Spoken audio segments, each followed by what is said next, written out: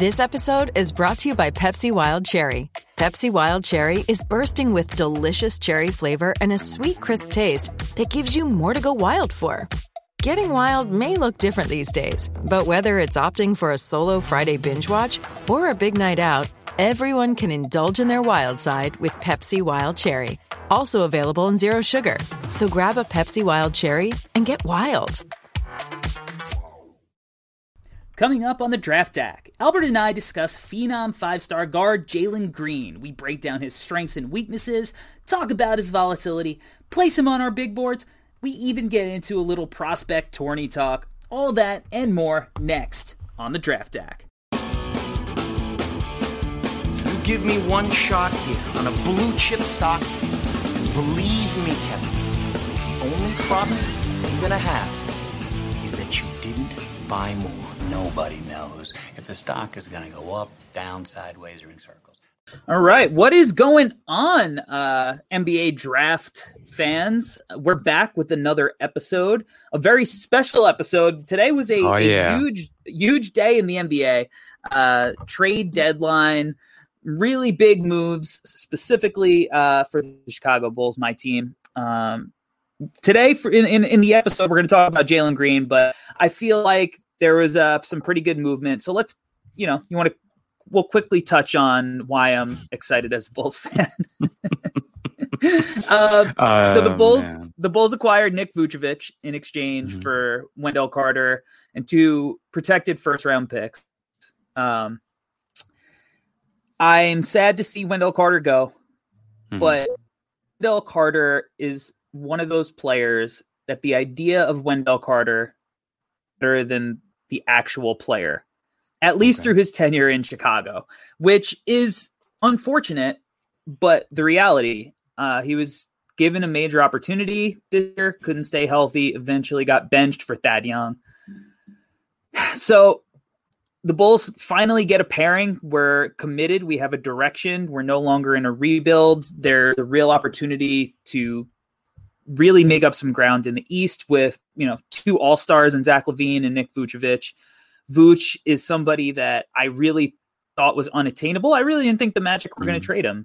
It's hard to let go of an all-star. But the pairing offensively fits really well. I don't think the Bulls are done. I think in the offseason, they'll, not in the draft, but they'll be looking somehow in free agency or trade to add more of a point guard to the roster. Because Kobe White has not turned out to be a point guard. Still believe in him, but not a point guard. Actually, I think who we're going to talk about or touch on later in the episode when we break down some of the NCAA tournament guys. One of the guys we're going to touch on kind of reminds me of Kobe in some ways. So I'll bring that up later. But I'm just really excited as a Bulls fan. We picked a lane. The Bulls went through a lot of years where they were in the playoffs consistently. And you get to a point as a fan where you want more and you take for granted what good quality basketball looks like. And even if this roster never wins a championship, championships are hard to win, man. Roster is definitely closer than one that is leaning on guys like Chandler Hutchinson, Wendell Carter, and Kobe White to make this leap that they're probably not capable of making. So losing 2 draft picks, and I mean, this is a draft show, so touching on, losing 2 draft picks, although protected 1 through 4. So, good protections in case something bad happens or maybe something good happens if they were to move into the top 4 for a second straight year. But it's hard to part with that. But sometimes, again, the idea of draft picks could be better than the actual draft picks, especially once you get out of the top 5 in this draft where it's a crapshoot. So I can't blame the front office. I like that they're being aggressive. It's something that old regime never would have done. And it's good to have something stable. Being a draft analyst, it's fun because I could still have fun scouting prospects through this podcast and my YouTube channel. So I'm not like out on the draft, even though we traded out of it. So it's still going to be exciting months ahead for me. I'm expecting the Bulls in the playoffs. Maybe they even find a scenario where they match up with one of the New York teams. I don't know. Anything could be possible at this point. And then I can possibly get tested, or maybe if I finally book a vaccination appointment, maybe I can go to a game live. Who knows? What do you think about the deal for Chicago? Dude, well, first off, I was surprised you didn't mention the blockbuster of JaVale McGee going to the Nuggets. I thought we were going to start there, But all kidding aside, dude, in my mind, I thought the Bulls really won the trade deadline with the moves that, they made. You and I were texting about it earlier today. I'm huge on Troy Brown. I love Troy Brown. Like in the same way that Bruce Brown has moved to Brooklyn and he's really blossomed there. I freaking love Troy Brown because of what he can do with the ball in his hands. And I just think he's such an underrated pickup for you guys. The Vooch pickup is huge. Talk about a pick and pop partner for Zach LaVine. And we've seen Zach LaVine grow so much as a pick and roll ball handler. And to think about him doing that with Vooch is going to be so exciting for you guys. The Bulls are back. There's not much else to say. The Bulls are back. I thought, the buzzer beater deal that you guys made in sending Wagner for Tice, I thought that was pretty smart. I mean, Tice is not really smart. He's not some unbelievable rim protector, but you lost Gafford, and to bring in Tice, I thought was a great replacement. You and I have talked about it before, how much I like Gafford, but like you mentioned, Corey, I think, honest? I like Gafford as a player prospect. Mm-hmm. The minute that he decided to wear the captain's number 12, Captain Kirk Heinrich, I was completely out on him as a player. Okay, completely. That's fair.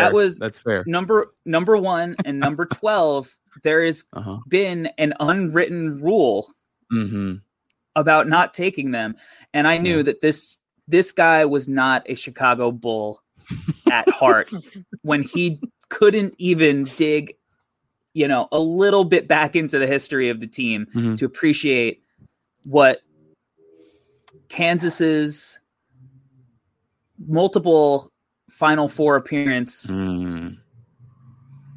lockdown defensive, sharpshooting point guard did for the Chicago Bulls franchise.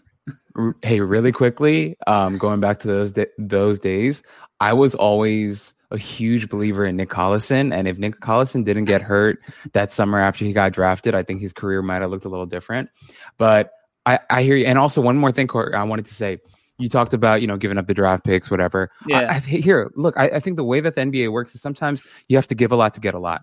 And, for you guys to bring in Vooch, you got to give a little bit, and I think if you consider the timeline and the growth of your guys, as you mentioned, I was a little surprised you guys moved Wendell Carter. All the smoke was about, potentially Lauri Markkanen being moved. And hey, maybe that happens this summer. Maybe it's a sign and trade type of thing. Who knows what might happen? But once again, I think it's a huge upgrade for you guys to bring in Vooch, to bring in Troy Brown, bring in Daniel Tice. It's in one day, the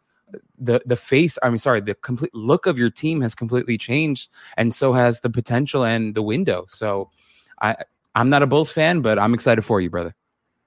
Appreciate that. Yeah, look, the Magic did really well.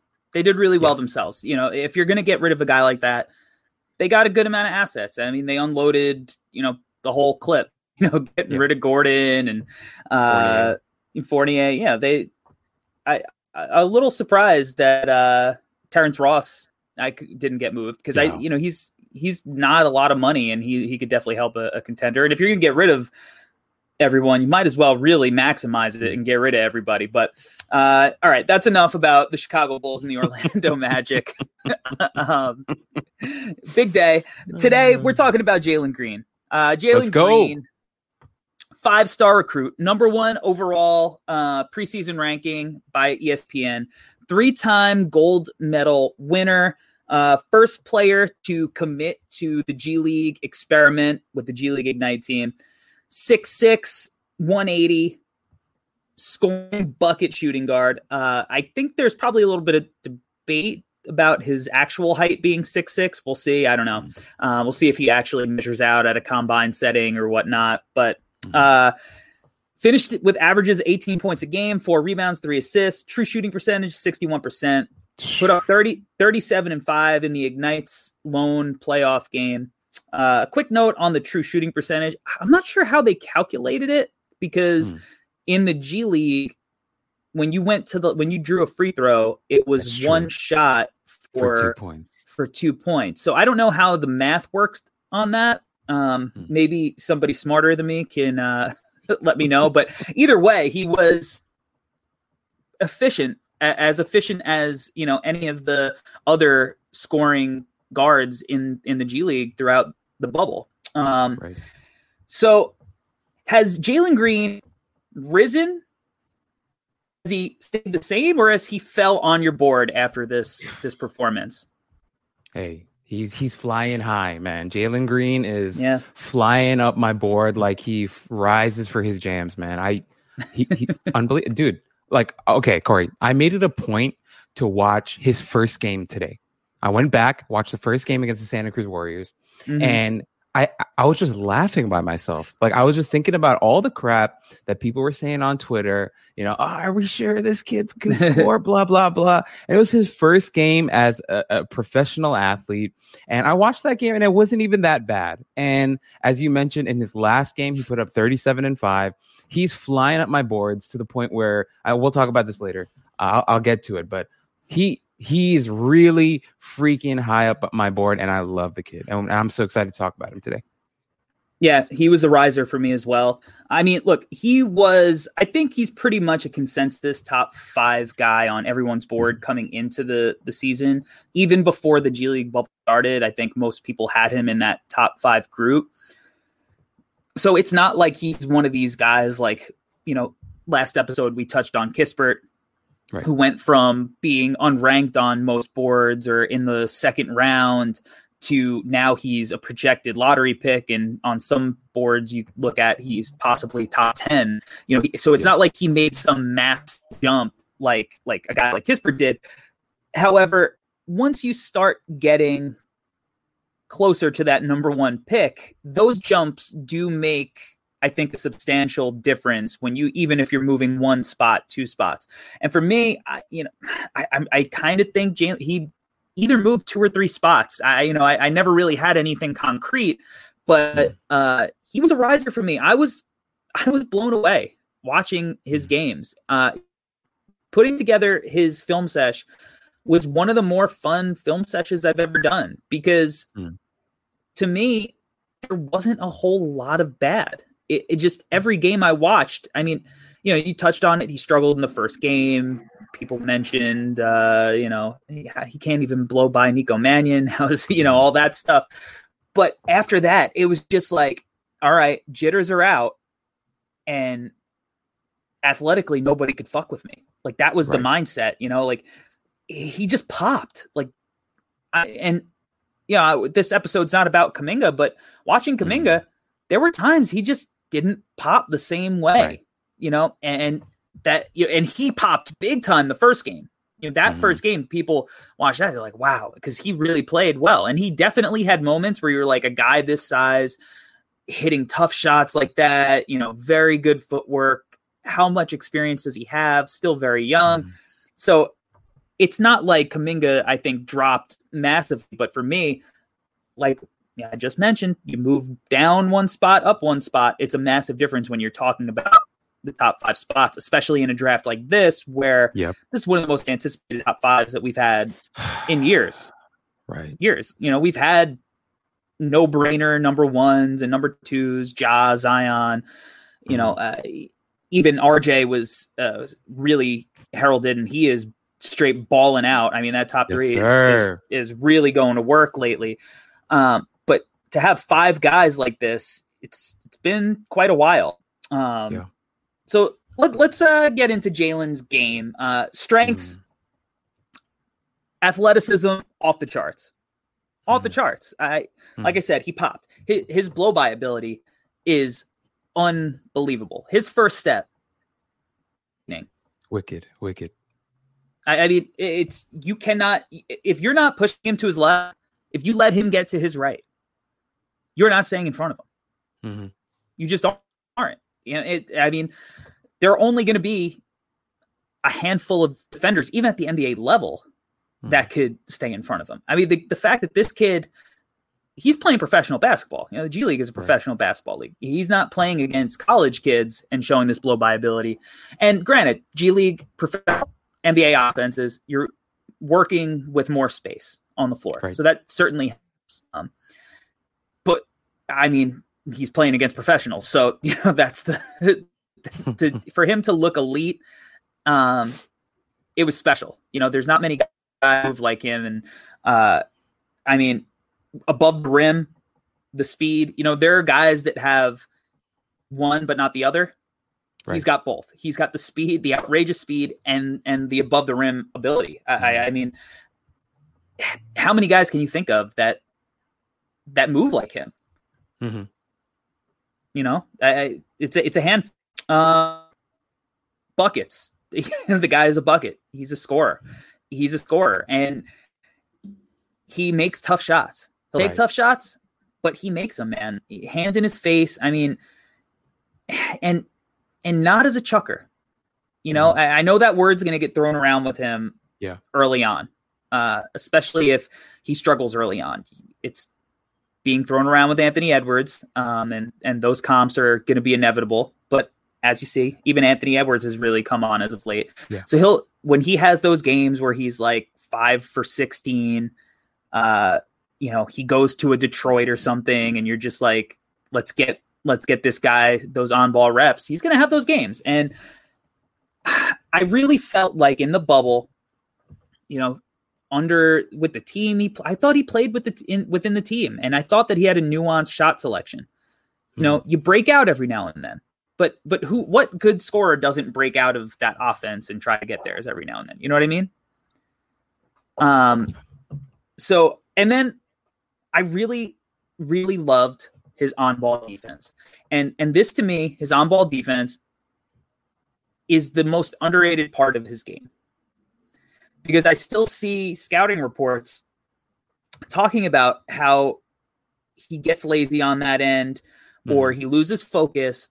And maybe I just didn't watch those games. But from everything I watched, this dude's locked in on defense. Mm-hmm. He's locked in. And it was like that in the U19s, the FIBA U19s, where he wasn't a featured scorer on that team. That team was stacked. I mean, Suggs, Mobley, Jalen Green, Cade, Tyrese Halliburton, Reggie Perry, Scotty Barnes, Tyra Lewis Jr. Just absolutely stacked team. And he was not a featured weapon, and he played a little bit like a role player, and his defense really stuck out to me on and off ball in the U19s. And I think that on defense translated for the G League. And he uses his athleticism, blow by, above the rim, and then his lateral movement is special, man. Like defensively, he moves his feet so well. He competes. All you could ask is that these guys compete on defense, and he forces guys into tough shots. The whole objective of the Ignites defense was to force guys sideline, baseline, and he's able to do that. He was really disciplined. I thought I was blown away by him as a defender. Now, am I saying he's going to be Kawhi Leonard? No. He's going to be guarding guys like Zach LaVine and Bradley Beal, Devin Booker, all these guys that we're going to make comparisons to him. But, just making those kind of guys work and forcing them into what you want to do as a defense. And it's going to be a whole nother level next year. But in the G League, he really was able to do it. And he made guys take tough shots. And he did everything you wanted him to do, defensively as an on-ball defender. And quick hands, active. I was truly impressed. And I hope that he doesn't get one of those, just one-way player. I hope he doesn't enter with that reputation, because once you get that reputation, it's hard to shake it. Like, how many guys who started with that reputation have changed minds, right or wrong? So I hope he doesn't, because I was really impressed by his defense. I think that anybody who is, just going in with preconceived notions about this kid because of the archetype that he represents needs to just get rid of him, because he could be a really helpful guy on that end. Not Kawhi, not one of those guys, not Jimmy Butler. I don't think he has the frame for that, and I think that he'll struggle guarding up a position. Go ahead. Oh, sorry. No, I just wanted to kind of address some of the stuff that you brought up. I think, the athleticism, as you mentioned, it's world class. It's world class. Like it for me. I know you're going to compare him to Zach LaVine a lot, but I mean, when you watch the way that he runs and jumps and moves on the floor, it's hard to not envision Zach LaVine coming out of UCLA. It really is similar. It's unbelievable. The tough shot making, I agree with you. I think, as you mentioned, sometimes those guys, you play at the YMCA or you play, in intramurals, or, I played in intramurals in college. I was never good enough to make the team, but, we played in intramurals, and they're just some of those guys who are way more comfortable shooting with a hand in their face. And, they're just kind of like that. They're wide open, they clank it, but with a hand in the face, they're going to make it. I wouldn't go that far with Jalen Green, but I would say he's just one of those guys who are comfortable shooting the ball with a hand in their face. And I think that's something that is hard. You can't really teach that. I think it's something that you're kind of born with. Maybe I could be wrong, but he's just so natural at it and so good at it. I did want to highlight a couple things that you talked about, because I was watching when the Ignite were playing the Austin Spurs. And I think where people are getting at Jalen about his his lapses in defense, I think that really is nitpicking, because there was a moment in the second half against the Austin Spurs where he got beat backdoor, right? And so I think if you're one of those, if you're like us and you're breaking down tape, you can be a little harsh on those moments and be like, oh, look at that.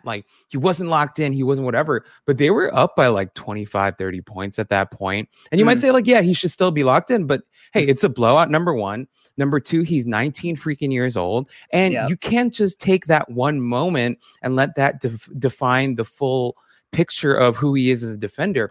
I am 100% on your side, Corey, because when you watch him work, the way that he gets into stances, the way that he really moves his feet well, the way that, as you mentioned, he's engaged and he's not afraid of the challenge. You even see him sometimes off of switches. You see him competing with bigs.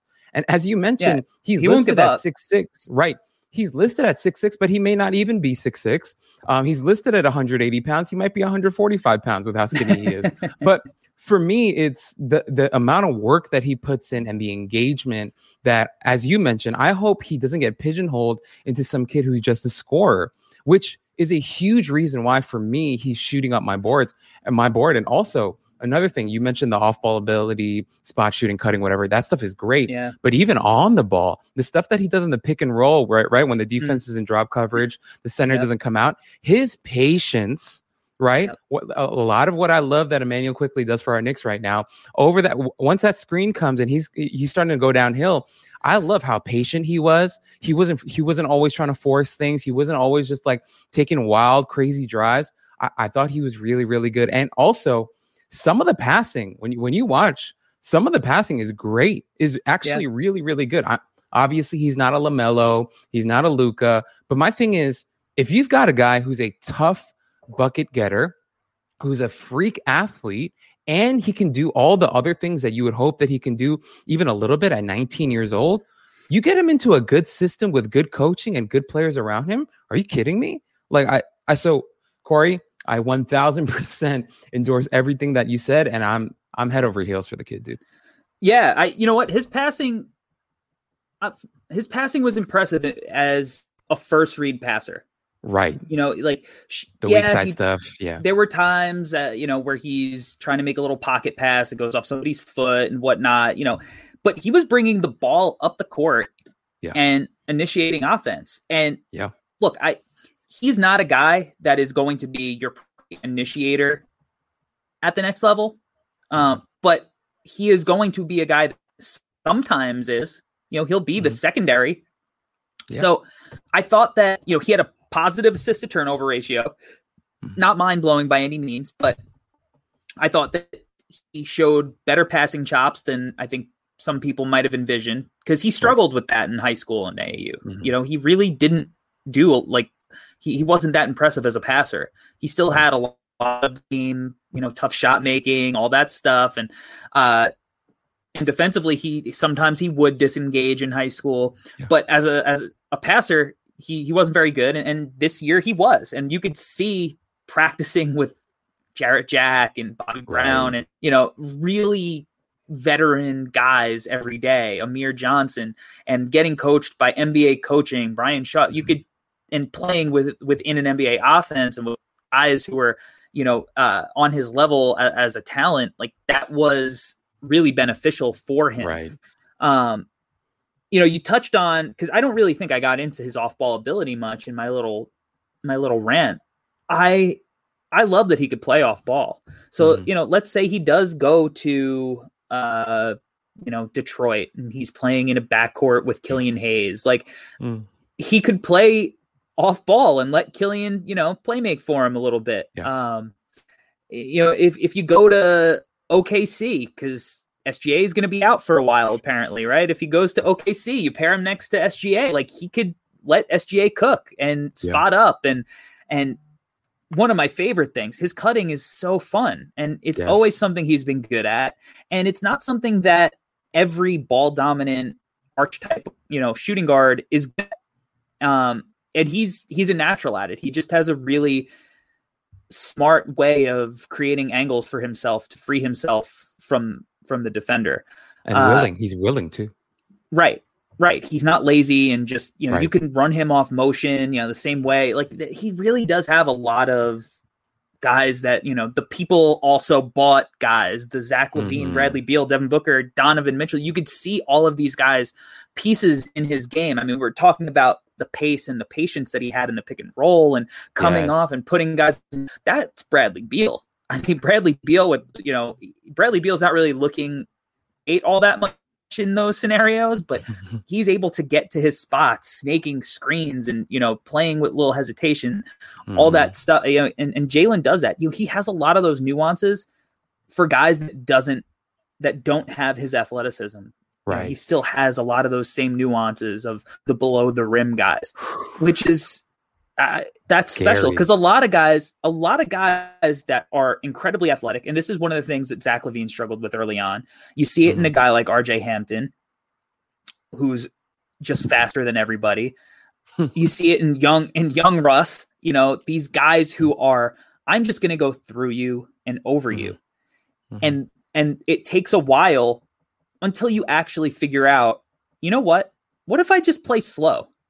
Yeah. What if I only use my athleticism situationally instead of trying to go 100 miles an hour the entire time? That's, and I'm not saying that he doesn't have those moments too, of course, especially areas he needs to improve. We can go, into that, like going left. He really struggles making decisions on when to pull up in the little mid-range, when to get to a floater, when to attack the hoop and finish with his left hand. I think that he's not as nearly as comfortable finishing with his left hand.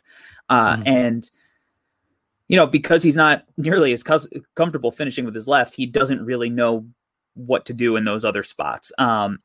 So that's an area where, he does have those moments where you look at these young guys who are just supremely athletic and you go, oh, that's what that looks like when it doesn't go right. But when he can get to his spots and just the things he was doing at his age, I was really, really impressed. Let's talk about some other things he needs to improve on. Yeah. A guy with his athleticism didn't get to the line a whole bunch. Yeah. Now again, I'm not exactly sure like how the free throw attempts actually works out, how they count it. Like we mentioned, shoot one for 2 points, right, or I think even 3. If you get fouled for 3, I think it's 1 for 3. But so I don't know how they counted that as attempts per game. do they count it as 2, or do they weigh it, or I don't know. But he didn't get to the line as much as you'd like for somebody with his speed, his athleticism. I think part of that, because I don't think he's afraid of drawing contact either. Like, I don't think he's afraid to go in somebody's body, but you see it a lot. Like, even young Derrick Rose, another guy who maybe one of the most underrated athletes to ever play in the NBA because of the injuries. I am of the camp, if you're going in the Derrick Rose versus Russ athlete for athlete debate, I am going to bat, and not just because I'm a Bulls fan, but just because it wasn't just the speed, it wasn't just the leaping ability. Right. I don't think it's hard to compare, and really many people, with Derrick's ability to do all those things, but also change directions and cut and stop on it. There's so many things that he did athletically that I was just like, I don't know if we'll ever see this again, where I can envision somebody with Russ's speed, Russ's power coming in. And Russ was, obviously a special athlete. Right. But Derrick was super special, but Derrick did a lot of the same up and under moves. When you get up in the air, you try to score and avoid contact. And I think when Jalen grows into his body, gets in a weight room, I think it'll help him be like, all right, I could take a beating. I can get to the line. You look at all the guys that are high scoring point per game guards, and they're all guys who get to the free throw line. Yeah. You have to get to the free throw line. That's 10 times. Yeah. Yeah. If Jalen Green ever finds himself getting to the free throw line 10 times a game, he's a 30-point, 32, 100%. 33-point per game scorer. That's a scary thought. He's a long way away from that. A long ways away from that. Right. Because most of those guys, you see those flashes early. Jimmy Butler, even in college, when he was a guy who was the 30th pick in the draft, his free throw rate in college was crazy, and that translated. Obviously James Harden had an abnormal, free throw attempt rate. So I don't think that Jalen's a guy that's going to get to 10, 8, 10, maybe 8 if you're lucky, but I think he's going to be a guy that gets to like the 5, 6, 7 range. I think that's where he'll ultimately top out. But even still with that, you're going to be, that's where Zach LaVine's at, and he's almost at 30 points a game this year, So it's not the end of the world, but he does need to get better at that and get that free throw rate up. We touched on the advanced playmaking, the playmaking, hitting the roll man in stride. It's a great first step, but guys like Devin Booker and Zach LaVine to a lesser extent, and I think Donovan Mitchell this year too. Right. I think Donovan Mitchell this year too has taken a little bit of leap as a playmaker. They're able to hit the weak side. The weak side opens everything up as a passer. And we talk about it from a point guard perspective, but if you're a shooting guard and you can make that happen, or the small forward, the Luke, the Cade, that kind of guy, you see it. Jason Tatum starting to make it a little bit now.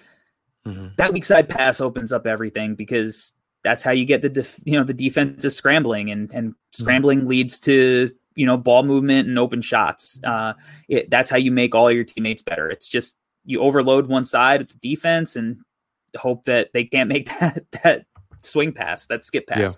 So he's got to do that. And you talked about like him getting beat backdoor defensively. Look, sometimes off-ball defense is hard. Yes. But when it clicks, it clicks. And he had his positive moments just like he had his negative moments. And you could look at the negative and say he's not engaged. And I disagree. Because you're not in the right spot doesn't mean you're disengaged. Right. That's being in the wrong spot is a teachable thing.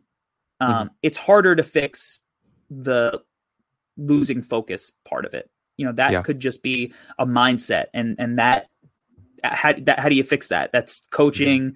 It's so many things that are harder to control than just being like, hey, you're standing, 1 foot in the paint on the weak side.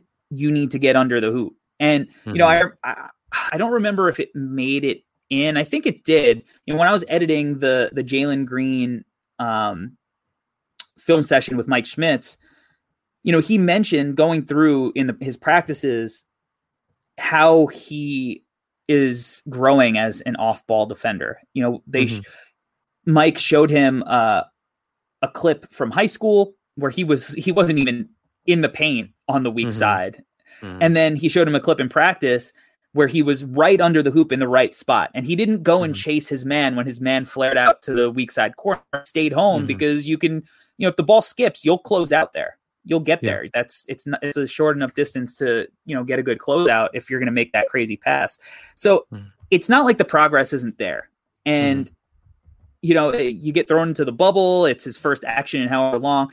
I think that over the course of a season, he's going to look bad because rookies look bad typically on defense. You know, even, you know, Patrick Williams who's a defensive guy. That's his calling card this year as a rookie, right? He's not the best help defender that he's going to be. He struggles on that end sometimes.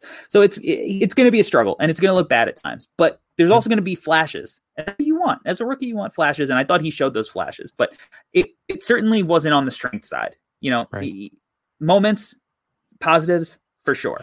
I don't know. I mean, you know, I could say shot selection, but I don't think he broke out of it too much. You know, sometimes you're going to take shots that are hard. Defense, you know, really clamps up. Guys stop moving. Shot clock's winding down. You're going to have to take some of those tough shots. You know, that's the difference between a guy like him and somebody that you're going to end up drafting, you know, in the 20s, right? You're going to be tasked with different responsibilities, and it'll reflect in their percentages, and you'll be like, oh, this guy's so efficient. And then, you know, we drafted him at pick 25. And then, you know, you look at this, I'd be like, Jalen's a little bit less efficient, but you know, the responsibility and the context matters. Right. So it'll happen, but I'm not concerned with it. I don't know. All right. What did you see as far as weaknesses from Jalen? Yeah, dude, I think the first thing that I wanted to touch on was what you talked about with the shot selection. Hey, look, they were relying on him to do that. That was his role, to take those tough shots, to be, you know, one of the main guys. They put him in there to be a bucket getter. And sometimes, you know, for you to score, you have to shoot. So I think that's a huge misnomer that gets thrown around, not just for Jalen Green, but a lot of times for a lot of different players. It's like, hey, if that's what the team needs, right, and that's what the coach wants, and of course he's going to shoot the shot. And sometimes it goes and sometimes it doesn't. That's basic basketball. So I think that's silly. The one thing that I did notice that you didn't mention, the communication part. So one thing that was cool about the G League bubble was, I think, like, their parabolic mics or whatever were like really close to the court. And so I was watching, I forgot who they were playing. It might have been the Westchester Knicks when the G League Ignite were playing them. But there were a couple possessions where you could like really hear Jarrett Jack talking on the court, and he's like calling everything out. Yeah. And there was one play where off of a DHO, you know, there was a little bit of a lack of communication between Jalen Green and the big. I don't remember who the big was, but in that moment I saw that, I was like, oh, you know, that's something he can work on, you know, a little bit more talking, a little bit more communication. But is that like something to look at and be like, oh, he's not a top 3 pick anymore? Heck no. That's silly. No. You know, that's something you can teach, something you can work on. Jarrett Jack is 37 years old. I'm sure Jarrett Jack wasn't talking that much when he was 19, you know? And so as I was like, you could actually hear it because their mics are so close to the court. But I was hearing that and I was like, hey, that's cool. I think it's really good that Jarrett Jack was doing that. And I'm sure that was a part of his responsibilities to call all that stuff out. But that's something that Jalen Green can work on. And I'm sure he will. You know, I think that is something that he definitely could, because I think, as we've talked about, the defensive ability is there. I think even the acumen is there. He seems like a smart kid who, as we mentioned, he just got better as the bubble went on, which in itself tells you a lot about his character, his work ethic, his ability, everything, you know? And so I watched that and I was like, this is freaking awesome. And I think once he gets to the league too, he's going to be really great. And something that I was thinking about, Corey, and this might be a hot take, I'm not sure, but I wanted to throw this at you to see how you feel. I think a lot of people are going to put Jalen Green side by side with Cade, and they're going to, you know, compare their strengths and their weaknesses or whatever. I was actually thinking that if we look at it long-term, big picture, I think it'll actually be really, really interesting to see how his career compares to Keon Johnson from Tennessee, because their physiques are not like crazy different. And when I watch Keon Johnson attack the rim, there are some similarities because Keon, his athleticism really pops too, especially when he's going to the basket. I would say at this point, Keon's the better defender, but Jalen Green's going to get better as a defender too. And I think the real question here is, will Keon ever get to Jalen's level as a scorer? I mean, I'm definitely leaning no, but in terms of like their physiques and the positions they're going to play, and I mean, obviously, I think Jalen Green's going to see the ball more in his hands. But I think if you're a GM and you're drafting in the top 10, I think you might take a chance on a guy like Keon Johnson with the hope that he might be able to develop into a more advanced, shot creator, shot maker, and things like that. And if that happens, I think it might be more interesting to compare those two because I see more Cade more as like a big point guard, 6'8" point guard who is, he's going to facilitate and do all that stuff. But I just want to throw that at you because I think it could get a little interesting there. Well, your point about Keon, if you're drafting him, you're taking a bet that the defense, that's going to be the calling card, but you're making the Jimmy Butler bet that the prayer. His offense, and Jimmy's a psychopath who literally moved to a home in the middle of nowhere without internet with his buddies and didn't allow them to, use the internet and just train for hours and hours and hours on end. He's an outlier, but that was the bet with Isaac Okoro too, right? For Cleveland. Right. You're like, okay, well, we know that this guy is going to be a monster defender. And as far as rookies go, he's been very good on defense. I mean, the Bulls just played him and he was giving Zach LaVine the business at times, and it's no easy task. And he's only going to get more frightening on that end. And that's going to be, I mean, who knows what long-term Cleveland's roster is going to look like. But if you get Jared Allen and Isaac Okoro as your kind of two lockdown defensive guys, that's a good start with guys like Darius Garland and Colin Sexton who are certainly going to need it. But that's the bet with Keon is that, you're hoping that just baseline, you're going to be able to play him and keep him on the floor and just hope that the offense comes around a little bit. The thing you mentioned with Keon is that you hope that he learns it, whereas it's natural for Jalen. And that's the difference. That's why it's so impressive. It's, Dame Lillard is, one of the hardest workers around, but you could tell that it's natural that he's a scorer. CJ McCollum is a natural scorer. You can't be as smooth as guys like that and not have some kind of innate thing, and it doesn't take away the hard work at all. It's just that there's got to be something innate. Jamal Crawford, there's an innate ability with his handle. Kyrie Irving, there's an innate ability with the handle and the body movements. And you train for it and you work hard and you practice and you practice and you practice and you hone in your craft. But there's a lot of guys that could work as hard and practice as hard and not get to those points. At some point, there's an innate and natural thing that steps in, could be like just the kinesiology of it, just there are things that are make every person different. And I think Jalen has that as a scorer. Very, I mean, I don't know personally, like what to our volatility index, is there any risk with Jalen? Because I think it's a tough question.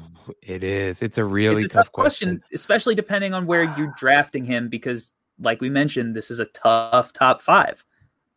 Okay, so Corey, gun to your head, right? Yeah.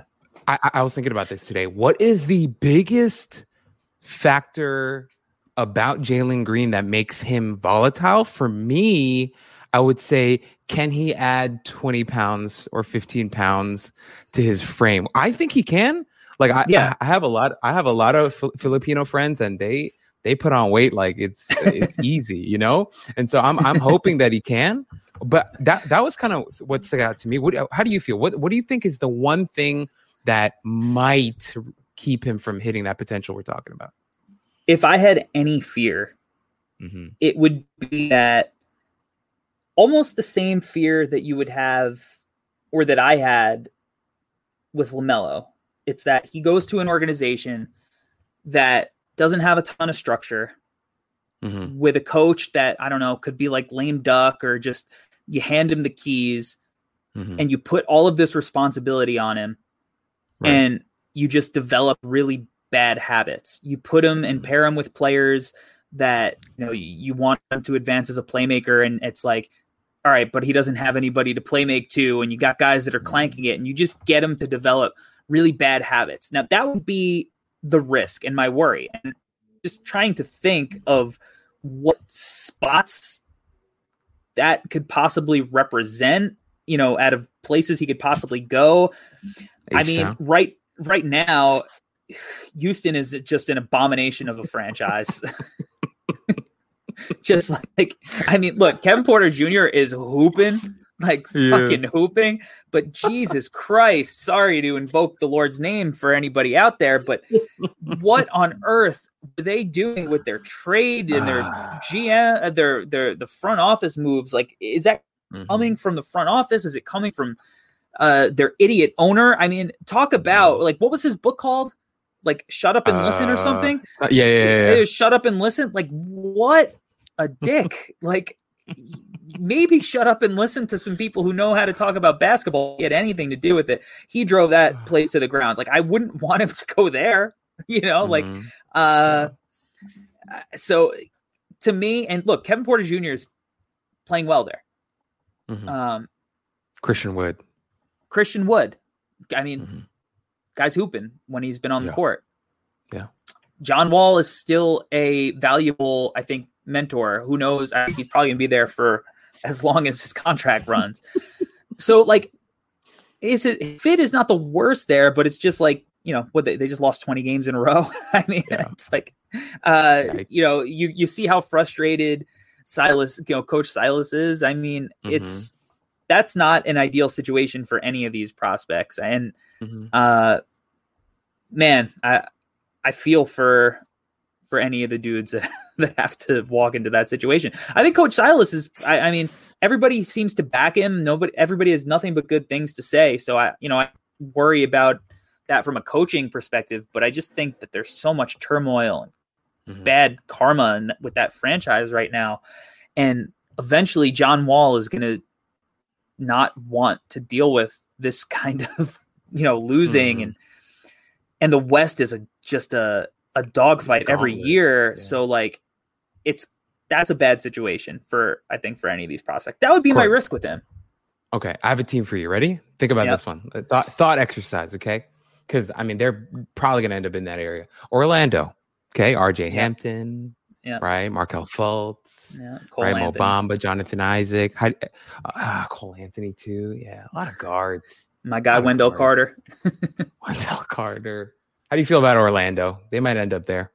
I don't mind it as much. Yeah. Steve Clifford's a good coach. He's developed young guys. I think, you know, Cole is I think he's kind of similar to Jalen, only Jalen has much better, you know, measurables and athleticism, but just stylistically, I don't think they're like super far off. I mean, I think Cole's a more natural playmaker.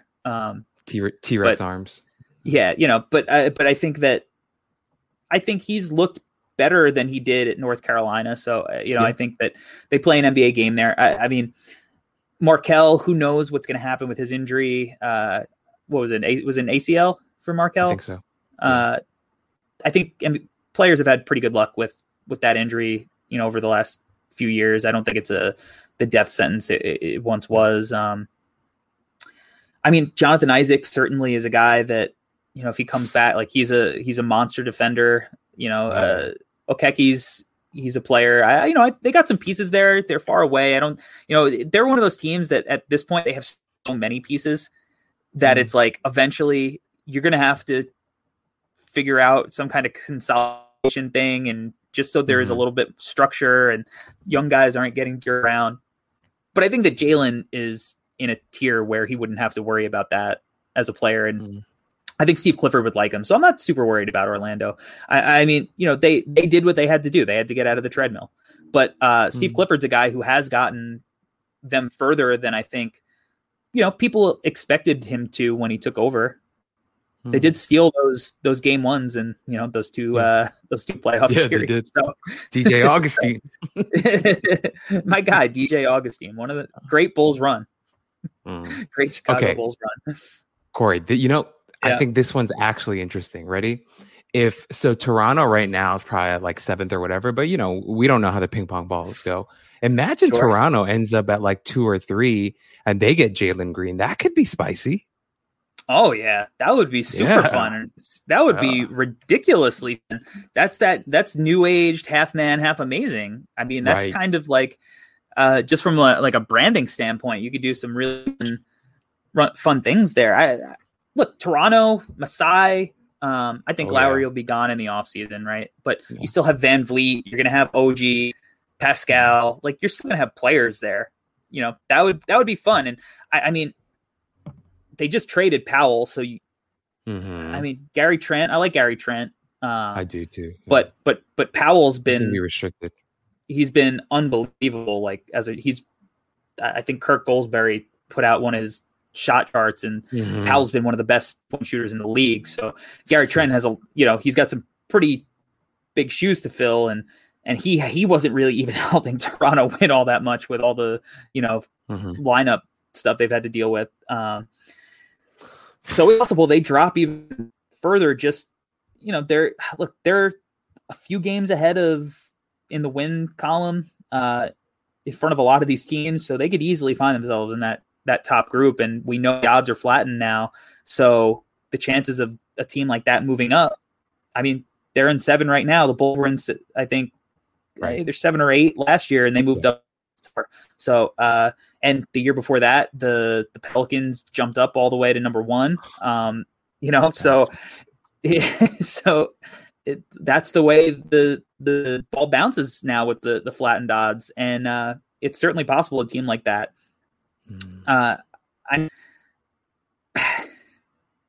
It's gonna be interesting. It's gonna be interesting, man. Anything else on Jalen? Because I do think he's a safe prospect. Like if you're buying in him, I think it's safe to buy stock in him. He's not going to be a guy that completely beat out. I think there's too much talent. I'll just lay it out right now. I will say I'm subject to being swayed and having my mind changed as we go through this process, but I have Jalen number 2 on my board. Yeah, dude. I have him number 2 on my board. It's going to be controversial right now because everybody is on the Mobley train, and some people are trying to talk themselves into Mobley at number 1. I just can't get there. I mean, that's out of. I do think Mobley is a great prospect. I think I probably have him 3 right now. But there's something in Jalen when I was watching him, I just felt was special. I don't know how to quantify it. Just watching him and just the play style, and I don't know, like I think the value, let's say that Mobley becomes Gobert level impact player. Jeez. Okay, so that's big time, right? But let's say that Jalen Green becomes Bradley Beal level impact player. Now you say, well, Gobert's in the West and he's leading his team to the best, record in the, but their team's loaded and Washington sucks. But Bradley Beal in the playoffs has had big moments in the playoffs. I could see the argument going either way. And I guess the counter would be like, well, what if Mobley is Gobert with more offense? And then you're like, all right, well, that gets interesting. And now you're probably talking about Anthony Davis, but I don't see the Anthony Davis stuff in him. I'm really far off on the Anthony Davis comps. Same. Really, really, really far off on that. I'm not even at Chris Bosh comps. I was watching Chris, because I know, we're going to have some, we'll just go into it. The NCAA tournament talk, because Mobley's been great in the tournament. But I was watching Chris Bosh highlights today. From Georgia Tech. Georgia Tech, yeah. And then even early Toronto stuff. it's a movement thing. He just moves so much better. He just moves better, you know. And I was thinking like, yo, if Chris Bosh came out as a prospect in 2020, 2021, are you kidding me? Yeah. Are you kidding? I feel like Chris Bosh, I feel like would be like what you want Mobley and James Wiseman to be in one player, like almost, you know, maybe not as physically opposing as Wiseman was. I think Wiseman's a little taller, but like just stylistically. But yeah, Mobley's in the tournament, you know. Yeah. Mobley's look good. Right? I think, okay, the truth of the matter is, Corey, if it wasn't for the blood clot thing, Chris Bosh would still be playing now, which is so freaking sad, you know, because we saw it, dude. He was evolving his game. He was starting to stretch it out to 3-point, you know, the 3-point line. I think he would definitely still be playing today. Like LeBron, he always he bench minutes for sure. Oh yeah, dude. And he'd be getting bench minutes for sure on a he was contender. He's always in great shape. So, you know, I think Chris Bosh would have been great. One last thing on the Green thing. I'm with you. I'm at a point where I like betting on wings and guards more than betting on bigs. For me, Mobley isn't even close to AD in terms of how AD moves, even in college. But at the same time, like what Mobley's doing in the tournament right now is pretty sick too. Cause like, to be honest, it doesn't even feel like he's trying. Like that game against Kansas, like it just looked like he was like effing around and he was just doing everything. Like you saw the full gamut of what he can do. Not just the scoring or the defense, but everything. The shot blocking is great. The rim protection is great. And I think that's what's scary about him. But also he has like offensive stuff. So it's like, yeah, he does. I think what you said about like if Rudy Gobert had offense is kind of what you might end up getting with Evan Mobley. And if that's true, like that's sick. That's actually freaking sick. So yeah, I 100% agree with you on that one.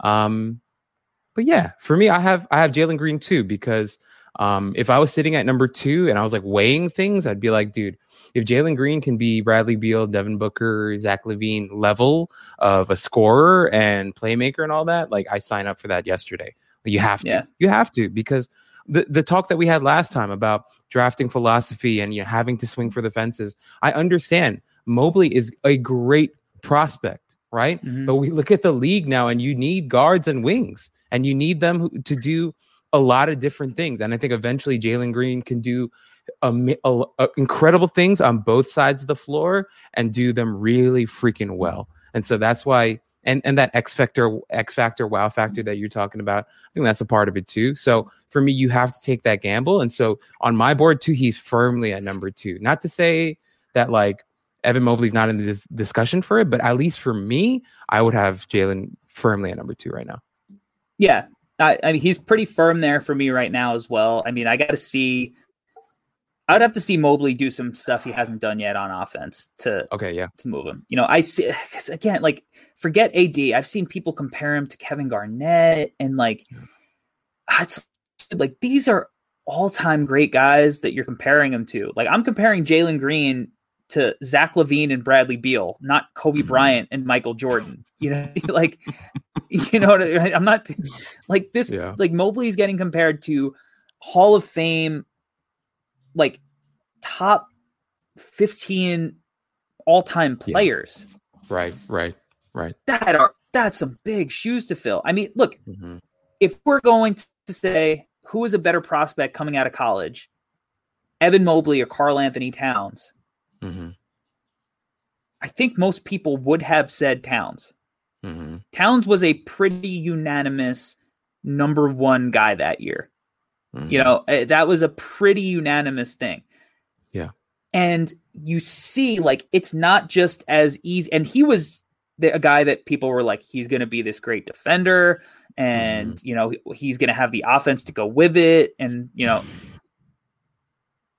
it hasn't exactly worked out. Now, I probably feel safer defensively with Mobley than I did, you know, I do with Towns, just because, you know, Mobley is just longer and a little bit fluid, but like on the flip side, he's nowhere near Towns as an offensive prospect. And, you know, we could weigh how valuable that is, I guess, coming from the big position, but I don't know. It's just, it's hard, man. It's a hard decision for whoever's got to make it. But for me, I Jalen just, there was something when I watched Jalen, I went, wow, that when I watched Mobley, I didn't. And I know that other people have that wow moment with Mobley. But I had it with Jalen. And for me, just, that was, I just, every time I watched him, I was like, oh, I want to watch more. I want to watch the next game. I want to see what else is he going to do. And as good as he was, he still has a ton of room to grow. Okay, Corey, this is one way to think about it. I think in an ideal world, Karl Anthony Towns should be a number 2 on a title contending team. And if you're saying that Evan Mobley, like you want him to get to that level, then ultimately you're betting on a guy to be a fantastic number 2. The upside of a Jalen Green is that he could be a number 1, like an absolute bona fide number 1. And that's where I find the difference in the two prospects and why I have to go Jalen Green.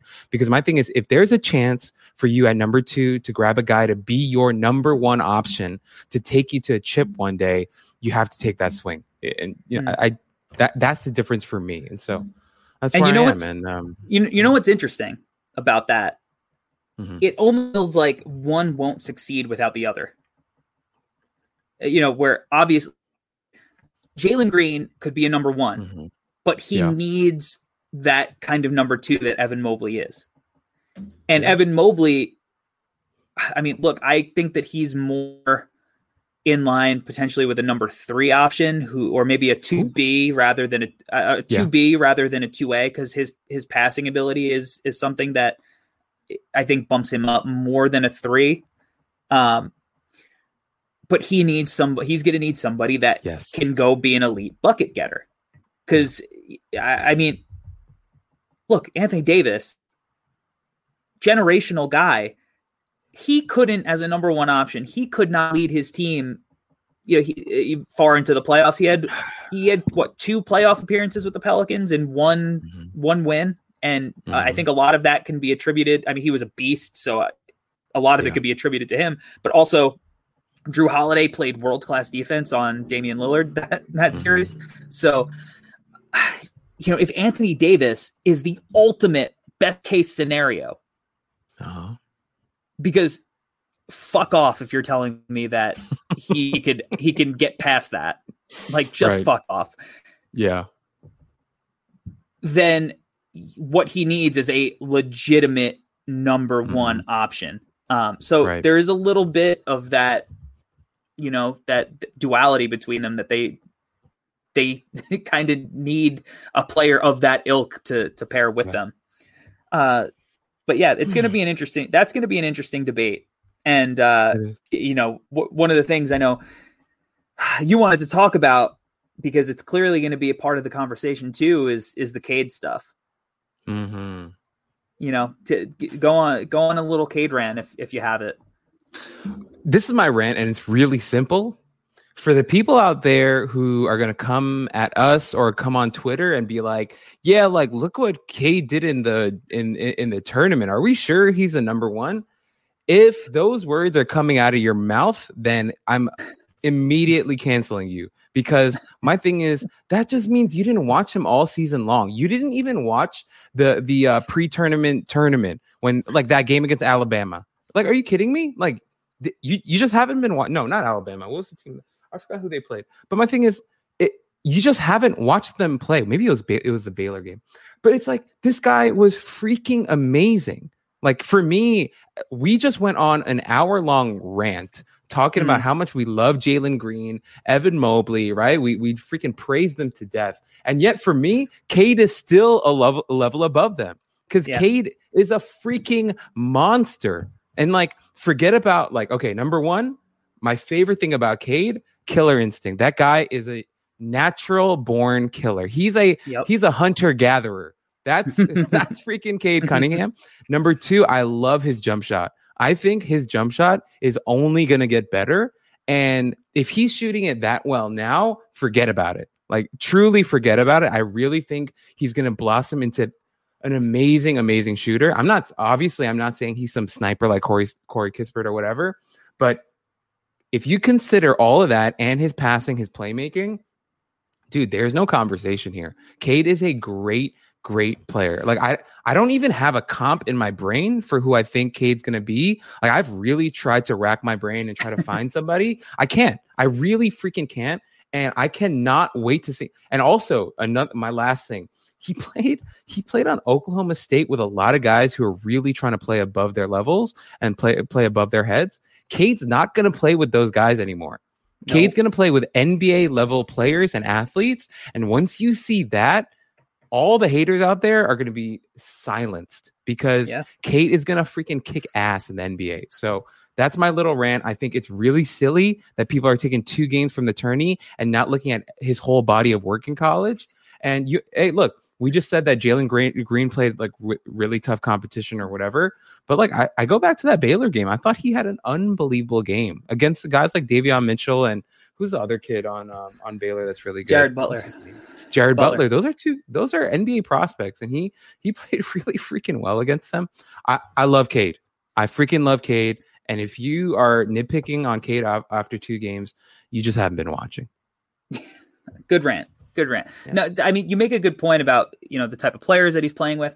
If you switched Cade and Jalen Suggs and you put Cade on Gonzaga, it would be Jalen Suggs is fucking awesome, but it would be, they'd be, I don't know, the best college of all time. I don't know, it would be stupid. The thing about Cade's playmaking, and we're going to have a whole episode dedicated to Cade. So we're only, we're just kind of riffing here, but look, Cade, every time there was a ball screen, there were 2 to 3 guys smothering him, and to release it to these guys that aren't as good. If he's releasing it to, Corey Kispert instead, there's an issue because you got guys that are knocking shots down at an elite rate.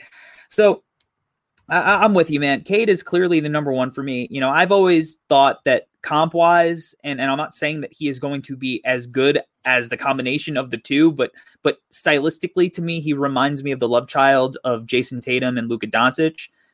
He's got the one-on-one ISO breakdown ability of Tatum, and kind of the vision of Luka. Now, the area where Luka has him is just ball handling is on another level. And that's, again, we'll go into Cade in depth eventually, but yeah, man, Cade, there's a lot of talk, Mobley over Cade, this guy over Cade. And it's just like, can we just learn our lesson? Yeah. Like, we did this. Oh, he's slow. And I always say this, it's one of my favorite, phrases. Like, when you think game fast, you can play the game slow. It is a Chris Paul specialty. Chris Paul is the slowest player in the NBA at this point, probably. Like, this dude tears you apart, walking the ball wherever he wants, just tears you apart because he already knows what to do. And Cade's not there yet from a mental perspective, but like he'll get to a level where he does that. That's, Luka is. It's where LaMelo is. And like, we learned the lesson with Luka. We said he was slow and he was this and that, and he came in and had an impact right away. 6'8", primary initiator who could score. We tried to, myself included, convince ourselves all these reasons that LaMelo may not succeed in the NBA. He got to the NBA and he was able to succeed. Can we learn our lesson and just let Cade be the number one pick without having a conversation about it? That's my rant. Let's move on. You mentioned the Baylor guys. Davion Mitchell, dude's a beast. We got to fire through these because we've been going for like an hour, hour 10 already. Davion Mitchell, I love the kid. I think I like him better than Butler. There are things that as a prospect, I'm worried he doesn't get to the free throw line a lot. With a guy with his burst and speed and strength, you wonder why he isn't getting to the line more. But his improved shooting, unbelievable. I mean, he look, this is not an original thought. A lot of people have said it, and it's because it's painfully obvious. I mean, NBA players are tweeting it, for God's sake. Like, he looks like a Mitchell clone, like a Donovan Mitchell clone, and that's a great thing, right? Going into a draft, he's a little old. That's why he's probably going to get drafted in the 20s, but he did a lot for his stock this year, and he's a first round guy. another guard, and this is who I was referring to earlier when I said he kind of reminds me of Kobe White a little bit in the situation. Trey Mann, hit a big shot, really kind of helped himself out in the tournament. Really like his game. I think that he's a better ball handler than Kobe White is. So I think he has that going for him. But, point guards like him are tough and they're tricky because that position is the most loaded position in the league. And it's like, all right, compare him to like Darius Garland. And it's like, as a prospect, Darius Garland struggled. He's actually played pretty well this year, considering like offensively. He's growing. But it's like, but where does Darius Garland rank amongst guards in the league? Yeah. Like not high, I was like, so a guy like Trey Mann, like where does he have to get to even be a top 30 guy at his position? And granted, I'm going to go break down his, watch his games way more intently when it's time for us to talk about him. But those kind of guards, it's really hard, is he as good a prospect as Kobe White was? And look at Kobe White. Like Kobe White's not a starting level player right now. He could be one day, maybe. But like, he's not a starting level player on a good team. So those kind of guards, and even, Davion Mitchell too, like, it's going to be hard for him to be a starting level player in the NBA.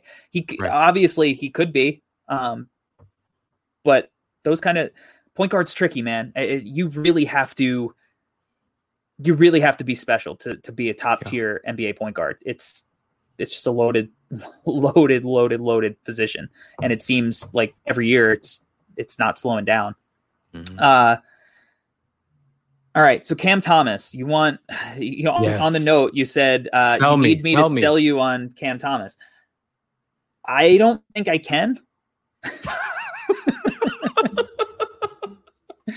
All right, there it is. I'm not sure I can. I think he's very clearly he is what he is guy. I think he helped his draft stock with his play this year.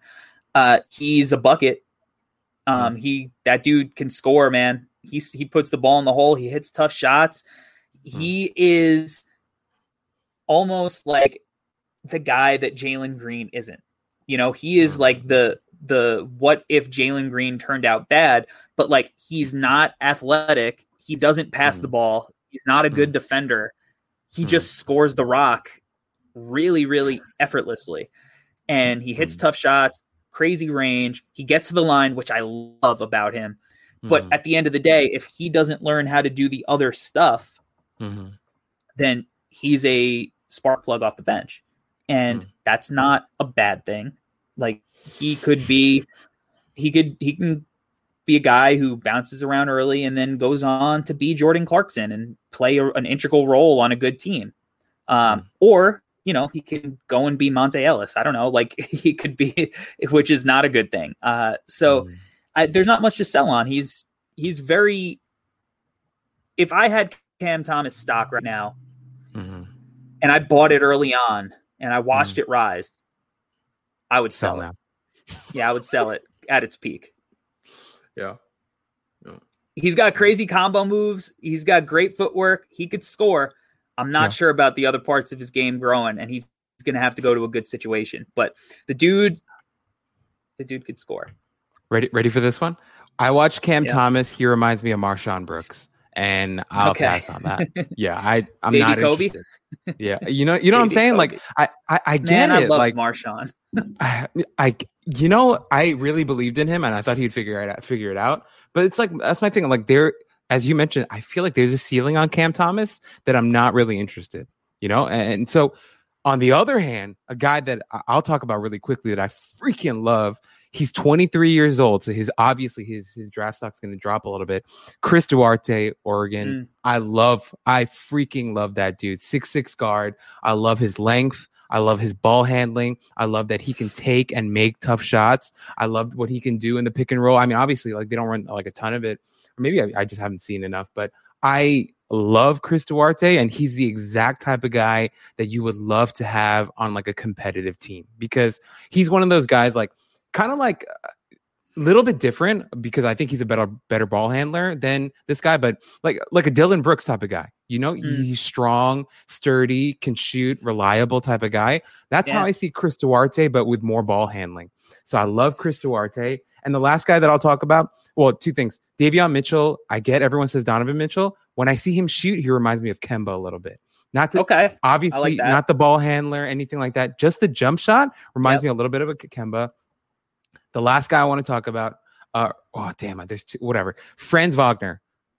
He reminds me of if you took Joe Ingles and like made him better. It's kind of like what I think Joe Ingles Franz going to Wagner. Joe Ingles is going to set like the true shooting percentage record this year. So he's going to be. I freaking love Joe Ingles, but I'm saying like Wagner, considering his age and his mobility and like what he can do defensively, like I think there's a lot of versatility to him that I love. Yeah. All right, one last one. Ayayi Gonzaga. I love that dude. I freaking love that dude. And I'll stop there. Yeah. No, it's easy to see him as a role player at the next level who can just like be athletic, defend, knock down shots, cut, like slide in. Like he could find a role. I think all the guys you kind of talked about. Duarte is intriguing. Oregon guys. You mentioned. I like Oregon guys, and me too. He does have. I like that he's athletic. He has good size. I don't care about the age, whatever. Like if you're drafting him, you're not drafting him to be the cornerstone of your franchise. You're drafting him to, come in and make your team better and play a role. So you know what you're getting in him, and I could definitely see that if the shooting's legit, like it has, like. This year, then he's a guy that has the rest of the tools to be a high level role player eventually in the NBA. So, he seems like a Memphis Grizzlies guy. He seems like but he seems like the kind of guy they would draft. On Franz, our guy Tommy D, his metric loves Franz, and I know that he's a guy that most of the advanced metrics really, really love. So you could see why he's smart, knock down shots. Yes. Just does a whole bunch of things, like almost like rich man's Chandler Parsons kind of like talent, So yeah, he's going to be a guy that like really good. I think it's going to translate into the league and, good, got some good coaching. So, I love the white guy comps that we came up with.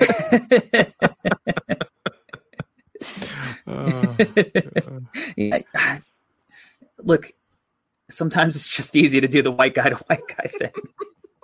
But he's good. I for our listeners out there, I hope you guys understand. Like, we really like Franz. I love him, dude. I love him. Yeah, me too. All right, we'll break down all those guys more in different points. Even if we don't do individual episodes for them, we'll have different things where we could fit them in and a little bit more than just like 1 or 2 minutes like we did here, and really get into depth of their strengths and weaknesses and not. But I think that's going to be it for this episode. So Albert, tell the people where they can find you. Oh, you're going to find me on this pod every single week, and I'm excited to keep coming. We just want to bring you guys good. You know what I realized, Corey? You know what our pod is about? Our pod is for everyone out there to sound smart in your group chats. Everyone in a couple of months, you guys are going to be talking about the draft, and you're going to want to sound smart amongst your friends. Listen to the Draft Act pod, and you are going to be so smart in your group chats. They're going to be like, "Damn, bro, do you watch college tape?" And you can just lie and be like, "Yeah, I do," because of the stuff that we're teaching you guys. All right. So that's what you can find me on Twitter, guys. I don't have a lot of followers. We're going to change that. Let's get that up, man. Yeah. Come on, guys. Follow me at albertogim@gmail.com. The toe is like the toe on your foot. So Albert OE Gim at, did I say gmail.com? That's my email. What's wrong with me? It's my Twitter handle. Anyway, that's where you guys can find me. Yeah, don't email. Don't email him spam. Don't email him spam. You know what? I don't have as many Twitter followers as I'd like either. But but I think we'll get that up there eventually too. Let's get both of our Twitter followers up. You're probably following us both if you listen to this podcast. So tell your friends. But you can find me at Hardwood Herald might be seeing a slight change to that handle pretty soon. Slight change. Okay. Nothing crazy, but you might see a slight change pretty soon within the next month and a half or so. You can check out my YouTube. Just hit 2,000 subscribers on YouTube, which is really cool. Just dropped the Jalen Green breakdown, really in depth. I think one of my favorite that I've ever done for multiple reasons. Again, I love Jalen as a prospect. I think I fully went ham on the graphics. I threw in some NBA Jam sound effects. I really had fun with this one. So watch that, share it. And then guys, please share this podcast with your friends. Let's so you go. can so you could all be smart in your group chat. There's not going to be a lot of Chicago Bulls fans who need to listen to this podcast this year because we don't have a draft pick because we just traded for All-Star Nick Vucevic. Ooh. But yeah, please subscribe, rate, leave a comment. All that stuff is helpful. We appreciate you guys tuning in, listening every week. Having a ton of fun doing this for everybody. You can follow me again at Hardwood Herald. Search YouTube Hardwood Herald. Yeah, we did it. Great episode. And we'll be back next week to I don't know who we're going to talk about yet, but we're going to have we should be having a guest, and Let's go. we're going to have another great episode next week. So until then, guys, peace. Peace.